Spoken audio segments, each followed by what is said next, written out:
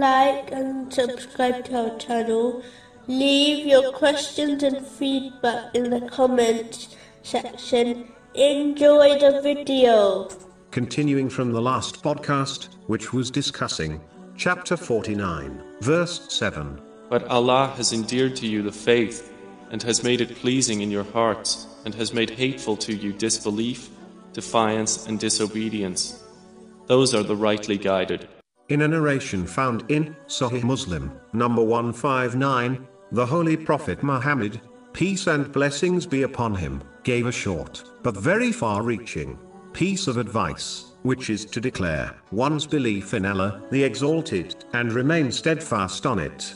This steadfastness means that one strives, in the sincere obedience of Allah, the Exalted, in all aspects of their life. It means to fulfill all the commands of Allah, the Exalted, those that relate to Allah, the Exalted, such as the obligatory fasts, and those which relate to people, such as treating others kindly. It includes to refrain from all prohibitions, namely, sins, those which are between Allah, the Exalted, and a person, and those between people, and to remain patient when facing difficulties, knowing Allah, the Exalted, chooses the best for his servants. Finally, if any deficiency in these duties occur, one must make sincere repentance to Allah, the Exalted, and to people, if it involves their rights. Steadfastness can include refraining from both types of polytheism.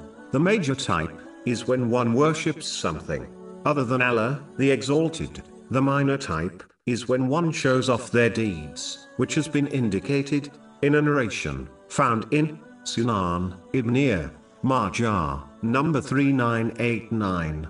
Therefore, an aspect of steadfastness is to always act for the sake of Allah, the Exalted. It includes only obeying Allah, the Exalted, at all times, instead of obeying and pleasing oneself or others. If a Muslim disobeys Allah, the Exalted, by pleasing themselves or others, they should know neither their desires or people will be able to protect them from Allah, the Exalted, whereas the one who is obedient to Allah, the Exalted, will be protected from all things by him.